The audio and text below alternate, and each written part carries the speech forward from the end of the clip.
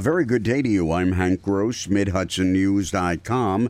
It's Thursday, August 8th. Police are investigating an incident yesterday afternoon in which a man operating a bucket forklift came in contact with a high-voltage line while trimming a tree. Reports indicated the man was in cardiac arrest following the incident at 125 Latintown Road in the town of Newburgh.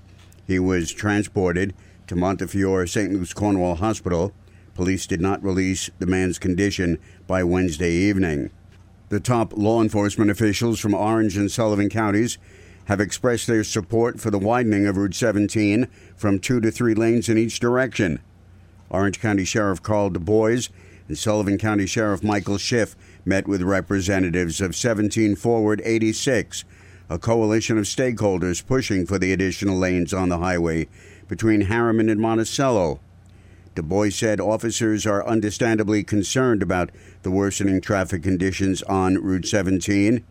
He says as first responders, they know the dangers of tie-ups and the difference a few minutes or seconds can make in a life-or-death situation. The Senate has voted to name the Middletown Post Office on Fulton Street after late Congressman Benjamin Gilman. Gilman, who died on December 17, 2016, at age 94, was born in Poughkeepsie and raised in Middletown. The World War II veteran was an assistant attorney general from 1953 to 1955, served in the State Assembly from 1967 to 1972, and in the U.S. House of Representatives from 1972 to 2003. Next Wednesday, the recently passed Child Victims Act will officially open a one-year window for previously time-barred victims of childhood sexual abuse to file civil suits in New York court. 61-year-old Richard Cardillo, who was born and raised in the Hudson Valley, is one of the more than 500 former childhood victims who will be filing lawsuits through the Marsh Law Firm. He was sexually abused twice by a religious brother when he was 16 and 17 while attending the Iona Prep School operated by the Irish Christian Brothers under the auspices of the New York Archdiocese.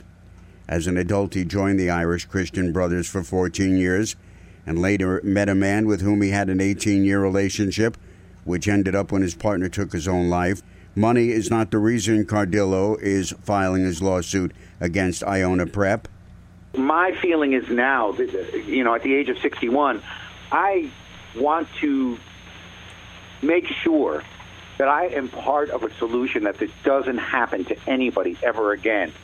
Jennifer Freeman, a partner in the Marsh Law Firm, which is representing hundreds of those victims, said unfortunately the problem still exists.